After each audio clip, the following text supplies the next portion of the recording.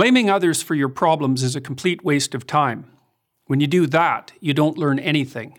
You can't grow and you can't mature. Thus, you can't make your life better.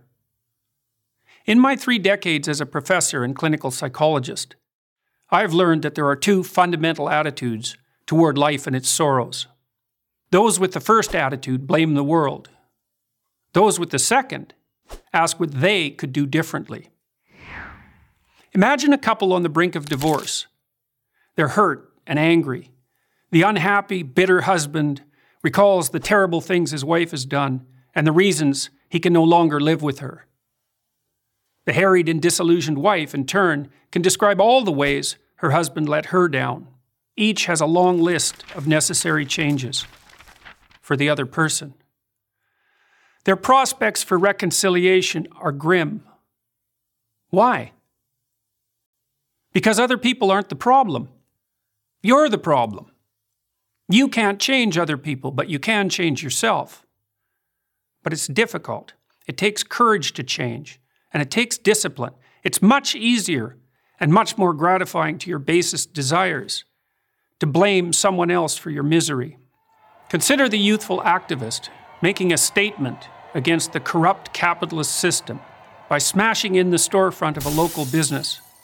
What has he done other than to bring harm to people who have nothing to do with his real problems?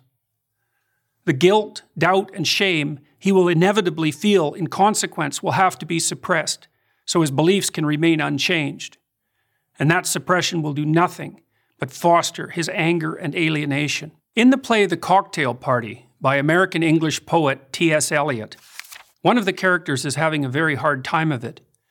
She speaks of her profound unhappiness to her psychiatrist. She tells him that she hopes her suffering is all her own fault. Taken aback, the psychiatrist asks why. Because, she tells him, if it's her fault, she can do something about it.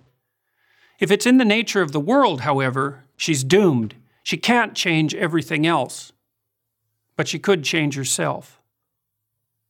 Now, there are people who seem to be consigned to a terrible fate, but most of us aren't. Most of us have a chance to make our lives better. But how? Start small. Ask yourself a few questions.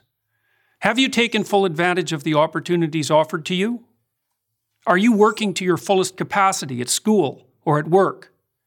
Have you, in other words, set your own house in order? If the answer is no, try this. Stop doing what you know to be wrong. Stop today. Don't waste time asking how you know that what you're doing is wrong. Inopportune questioning can confuse without enlightening and deflect you from action. You can know something is right or wrong without knowing why. Start paying attention.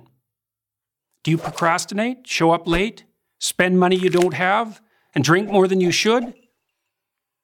It's not a matter of accepting some externally imposed morality. It's a dialogue with your own conscience. What are you doing that's wrong from your own perspective? What could you put right now? Get to work on time. Stop interrupting people. Make peace with your siblings and your parents. Diligently utilize everything you already have at hand. If you do those things, your life will improve. You'll become more peaceful, productive, and desirable. After some days or weeks or months of attentive effort, your mind will clear. Your life will become less tragic, and you'll become more confident. You'll start seeing right from wrong more clearly. The path in front of you will shine more brightly. You'll stop getting in your own way. Instead of bringing trouble to yourself, your family, and your society, you'll be a positive and reliable force. Your life will still be difficult. You'll still suffer. That's the price of being alive. But maybe you'll become strong enough to accept that burden, and in that fashion, even come to act nobly and with purpose. The proper way to fix the world isn't to fix the world. There's no reason to assume that you're even up to such a task, but you can fix yourself. You'll do no one any harm by doing so. And in that manner, at least, you will make the world a better place. I'm Jordan Peterson, professor of psychology at the University of Toronto for Prager University.